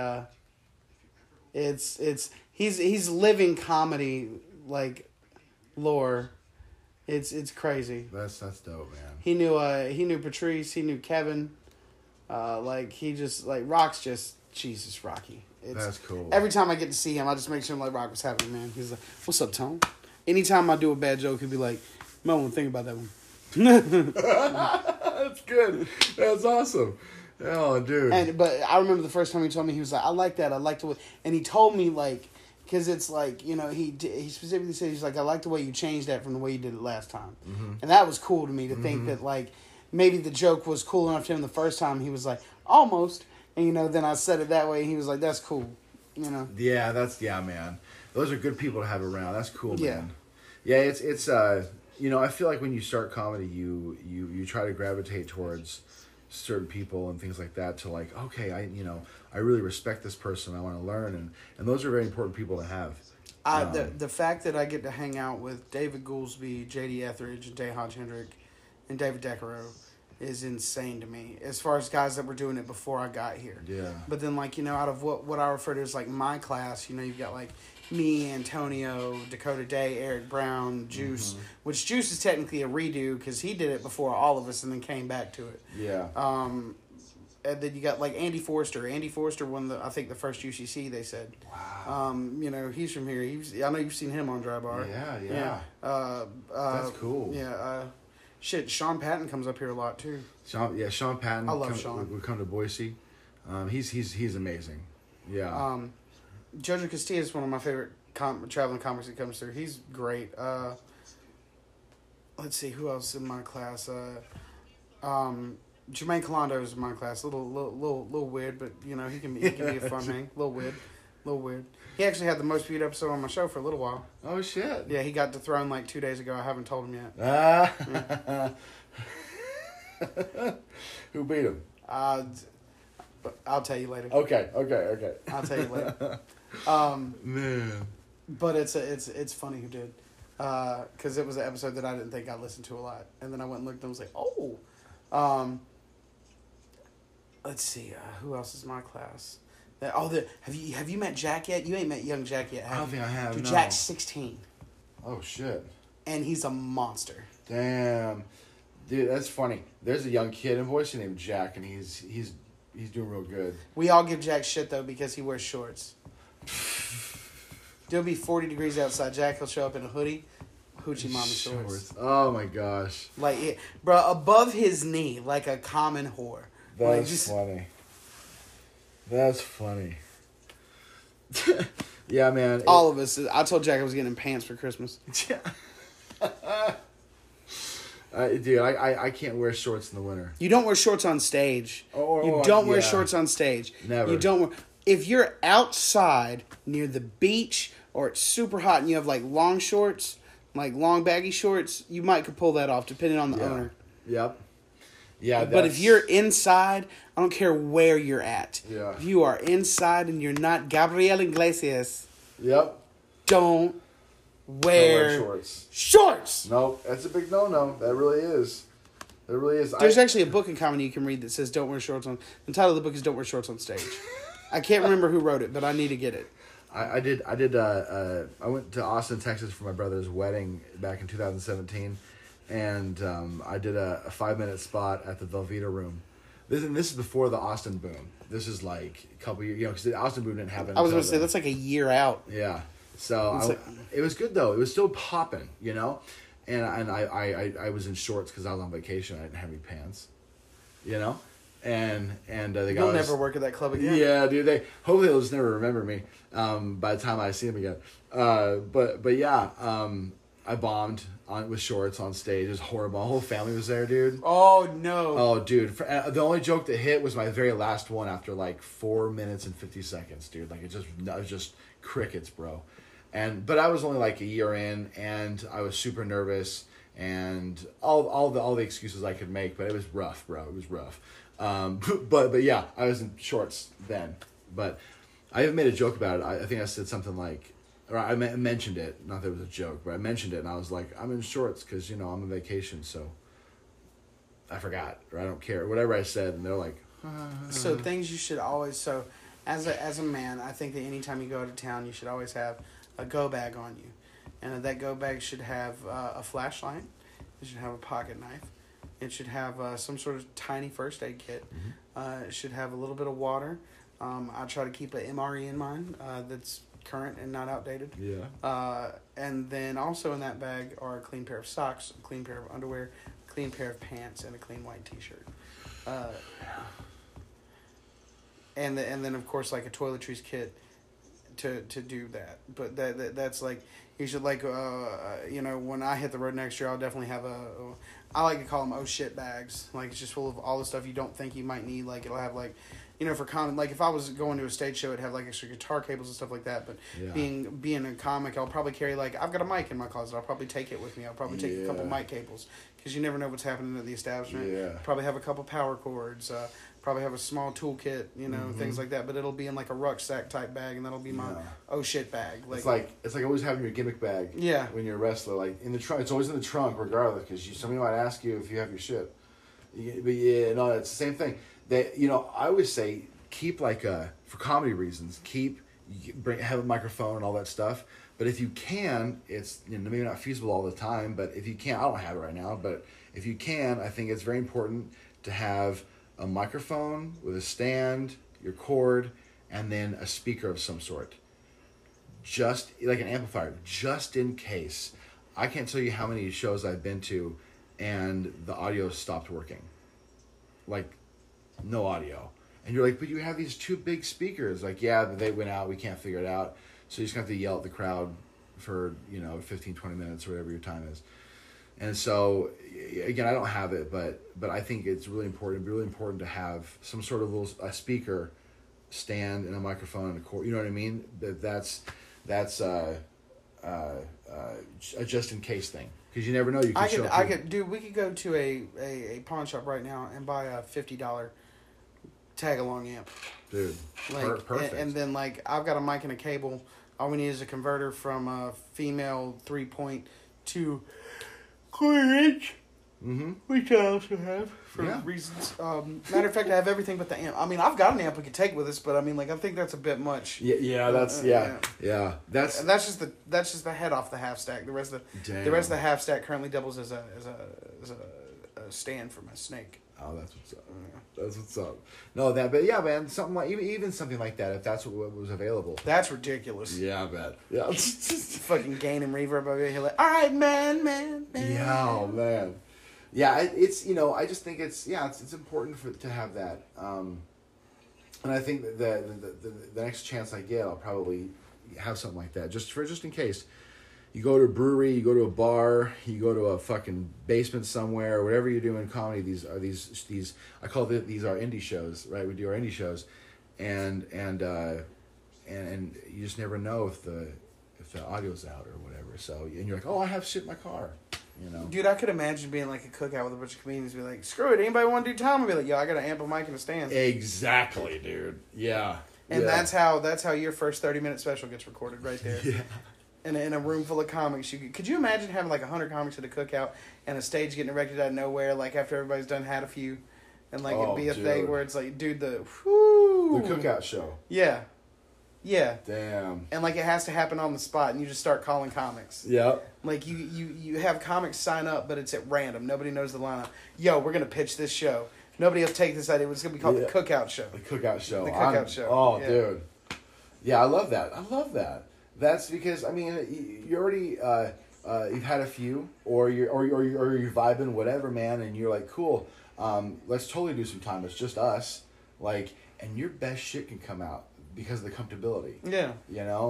And even if it's something that you just need for either a good tape or maybe you're like, oh wow, I'm glad I have this because I've never told it this way before. You just for a recording, you know what I mean? It's, oh, dude, man. Yep, the Cookout Show. Coming your way next summer. Mm-hmm. Watch me. Well, I'll have it somewhere stupid. I'll have it somewhere dumb. We could do it on a rooftop. Oh, dude. Oh. Matter of fact, I think I know a rooftop we could use. A rooftop would be amazing. That would be amazing. Oh, yeah. It's got to be a rooftop with a handrail, though. Yeah.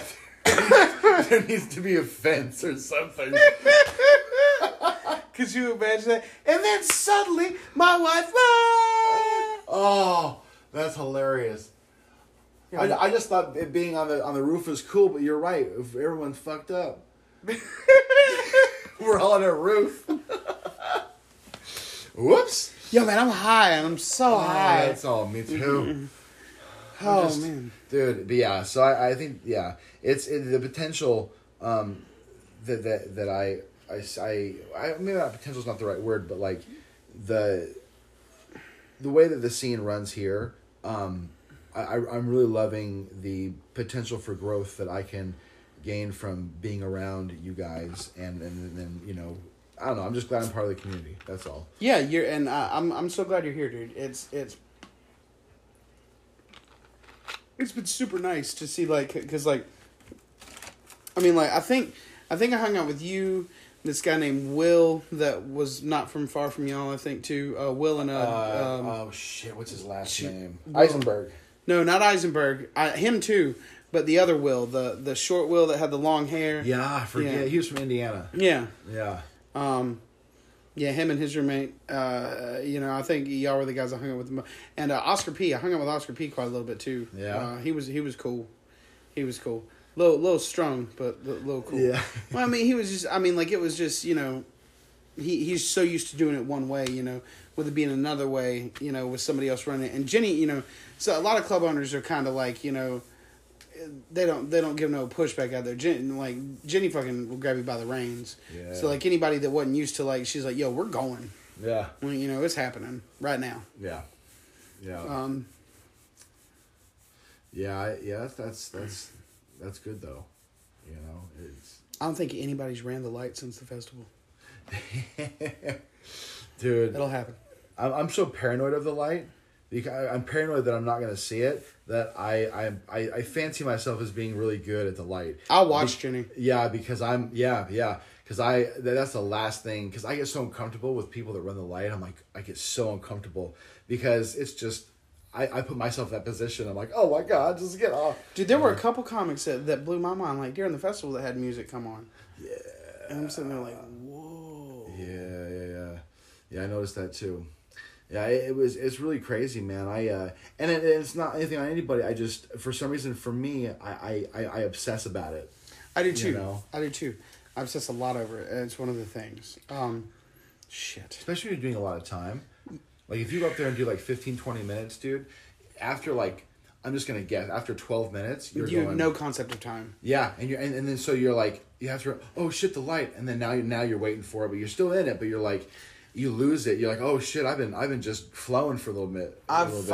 Jenny said something to me one time. She was like, you should know your jokes, and you should know your way to tell them. That's kind of why I write the way I write. You know, in that one, the compendium I've got with my bullet points and my because like it allows me to put stuff in and take stuff out when I need to. It's really helpful. Yeah, it's really nice to know your bits. I think Gary Shanley said this on Pete Holmes' podcast a while back. But it's something along the lines of because the debate, or maybe it wasn't even that, it was something that Gary Shanley said it. He said a lot of people think, I want to be able to just kind of be, you know, free on stage. I don't want to memorize my jokes because I don't want to sound robotic. And he says something like, well, he goes, I think that you need to know your jokes inside and out, like to where somebody can interrupt you and you can go right back to where you were because you know where you're at.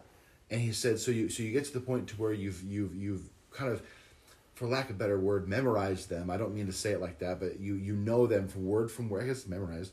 You know them word for word, and that way you can play with it because you already know its structure. Yeah. You know, and I always thought that was super super cool. I feel like that's why it takes me so long to crank out a joke. Like, anytime I'm writing something new, like, to get it to the point where it goes in there, I have to know it 7 different ways. Yeah. Yep. But then it goes in there. Yep. I've been telling this story for, like, 3 years now, man. Ooh, yes. Good.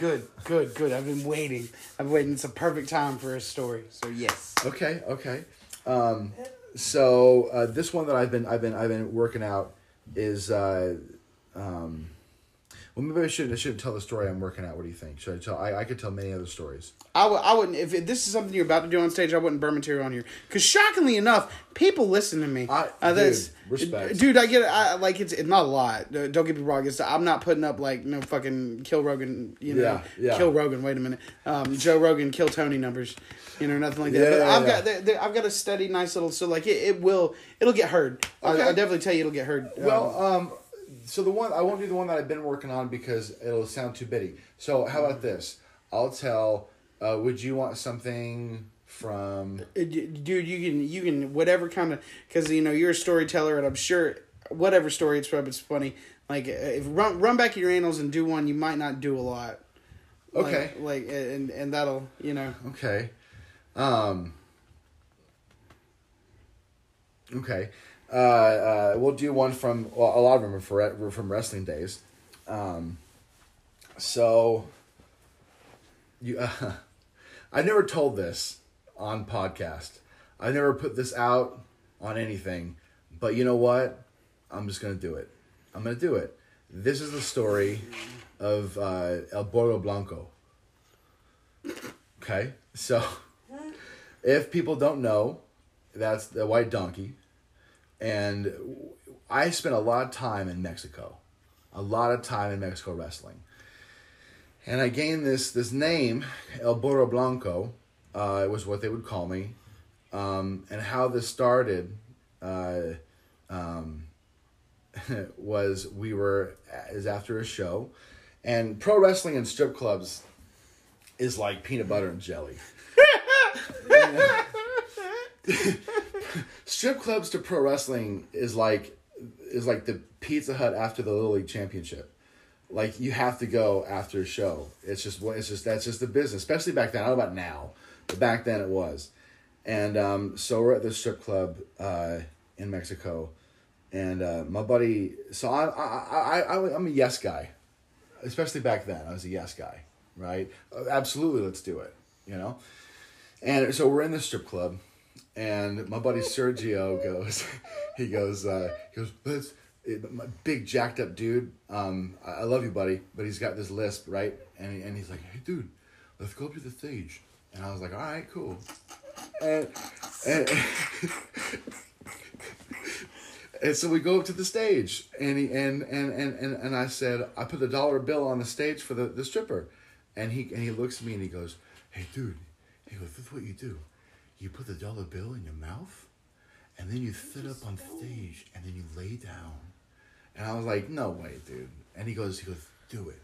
And I was like, yeah, of course, And I fucking put the $1 bill. I pick it up from the stage, the dirty ass stage. I put it in my mouth, and I turn around. I get up, sit up on the stage, and I lay down. And the two strippers came over and they grabbed the $1 bill out of my mouth, and then they grabbed me by my armpits and they drugged me on stage, and they ripped my clothes off, right? Like just everything. And I mean ripped. I mean like Hulk Hogan my shirt. I had these like rip off gym pants on because we just got done with the show, and they ripped those off with the snaps.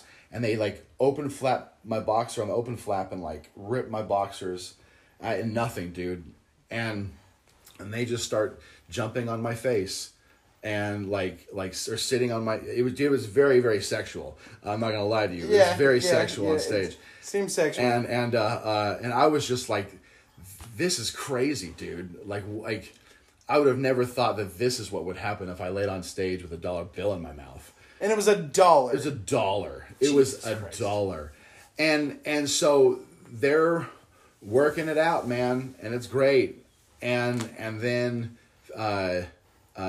things kind of died down a little bit. I don't know if it was just they had enough. I don't know what was going, but it was like 3 or 4 songs, dude. And I was like, this is still happening. I'm still just laying here. And so everything gets done. They get off stage, I get off stage and I have my hand over my junk and I'm walking around the strip club. I go to the bar and I'm like, do you have my something, anything? And the guy shows me my pants, and I had to give him $5 for my pants. And then I wore my pants, and then we walked. It was 2 stories. So I'm still like not realizing this has just happened. Like this is, you know, like I mean crazy shit, dude. And so we go upstairs, and there's another stage, and it's those 2 girls. Now this stage is a round stage, and it just spins ever so slowly, right? And so I go up and I'm like, oh shit, here it is. And I went up and I grabbed like a $10 bill, and I just like went to like throw it, and she picked it up and she looked at me, and then she's like, and then she grabbed my hand and she took me back up on stage, and they didn't really do anything sexual because it was all over with, and I was like, there's no way I can do this again. And so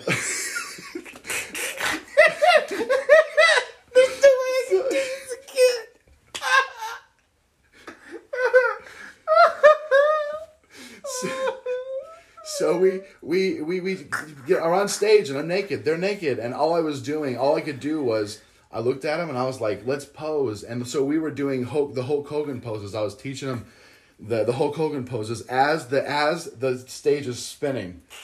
And we're just like, you know, and it's just like, El Burro Blanco. And it stuck. The promoter kept that name. Didn't ever call me El Burro Blanco in Mexico. I was Chance Montana, but like,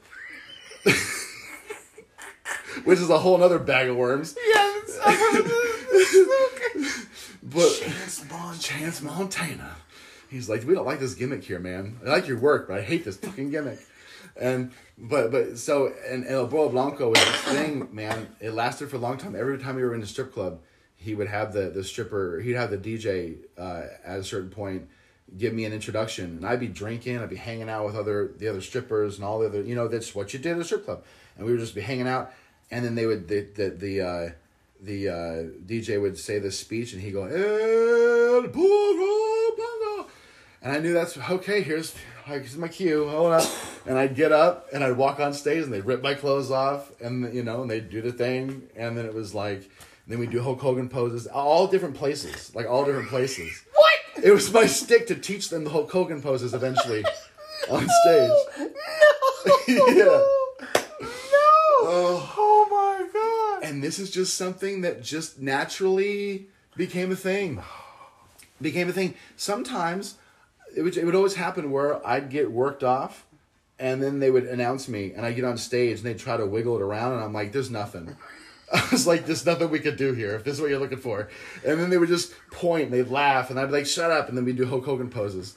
And then I'd get off stage, and I'd get my clothes back on. So, that's El Burro Blanco.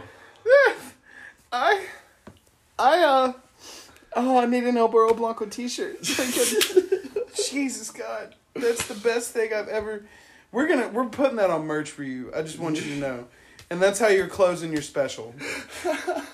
This is your machine story. I could tell you a machine story if there's time.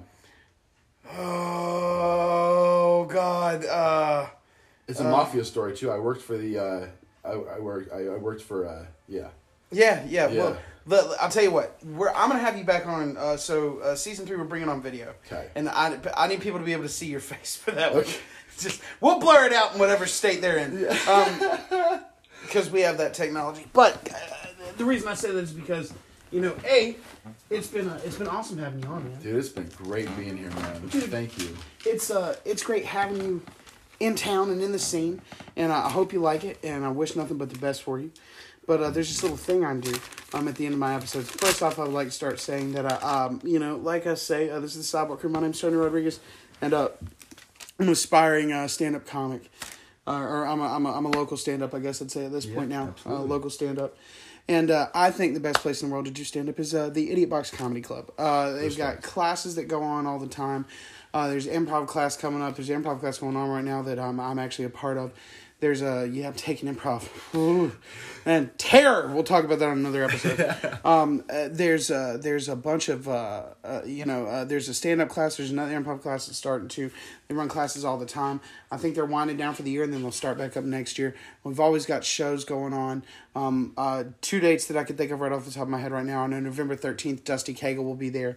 And then I know January 13th is the Brother-in-Law show, Eric Brown and Juice Atkins, and we'll get them on there on here before that show goes down, so we can talk to them both. They're both guys I count myself very, very close with in the stand-up community. They're awesome in that. But open mics on Thursdays. If you want to try comedy, I feel like that's a fun place to do it. I'm not saying there's not other cool comedy clubs in the Triad. There's a bunch of cool stuff in Charlotte. This lady named Lauren Ansley sets up, and then you've got Monster Kate and Winston. They do a mic on Monday. Church for me is the Idiot Box. So if you ever thought about doing an open mic and you're in the area, hit them up on Thursdays. Buy a ticket online first because the spots fill up fast. We've actually got so many people that are interested in comedy right now that we have to kind of cap the mic at a certain point, or we'd never be able to go home, which is a good thing. We want that scene flooded, and if you want your chance, get your ticket early. That'll get you on the list, and that's the way to do it. That's my Idiot Box. Check them out online on Facebook. It's my favorite place in the world to do comedy. Fucking church. Hell yeah.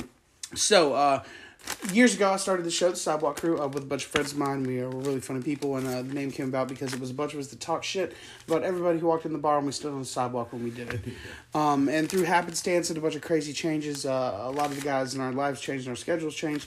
So I decided to carry on this iteration of the show by myself as a podcast, which is thus far been mostly audio. It's just me talking to cool people. It's not that I don't plan on having those guys on. I'm hopefully planning on wrapping season 2 with them in a big reunion show. Which will probably be our first video thing, and you'll want to be on for that finale, so you need to sign up for the Patreon for that. Hey, shameless plug. Yeah. But I just like having a conversation with cool people, and people tell me, "Oh, did you get that from Arsenio Fallon? Who was your thing?" And for me, it was James Lipton. I thought it was the best interviewer on the planet. At the end of James Lipton's interviews on Inside the Actors Studio, where he was the dean of the Actors School, he would ask the Pivo questionnaire, which I think is a really cool way to find out about people. And until Bravo, TLC, or whoever that show tells me I can't do it, I'm going to keep doing it. So, Jeremy, what is your favorite word? Earlier, I'm going to change it on you. Earlier, we were talking about cunt. I love the word cunt, but I'm going to tell you what. My word is respect. I say respect as a hello, a goodbye, a thank you, my bad. Respect can be used. Respect is my aloha. That's good. Trust me, you'll get it. You'll get a chance with the other one too. What is your least favorite word? Oh, stupid. What turns you on creatively, spiritually, or emotionally? I'll say what turns me on creatively. What creatively it turns me on is going and watching a live act. It doesn't matter if it's music, theater, performance, any kind of performance. Because I think I listened to Diaz a long time ago, and he said something like, I think it was Paul Mooney told him. He said, if you ever feel like you need inspiration, go watch any live performance of something, because it should give you inspiration. And so that fuels my creativity. Hell yeah! What turns you off?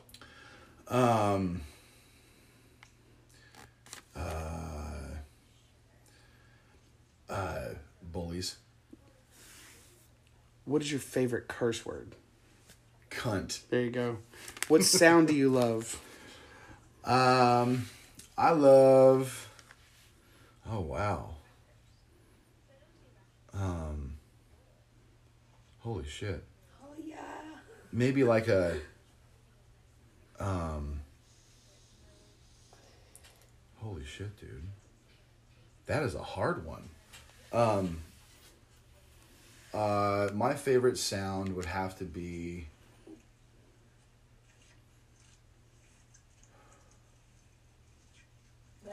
Whoa, dude! You just fucked me up. You just fucked me up. I got one for you. I gotta find it. It's in the roughage. That's first cut on a fresh piece of construction paper. Yeah, that's awesome. That's a very good answer. That's good. It was on Family Guy, and the first time I heard that, I was like, fucking right, though? When the oven dings. There you go. Yeah, I like that sound. Yeah. What sound do you hate? I hate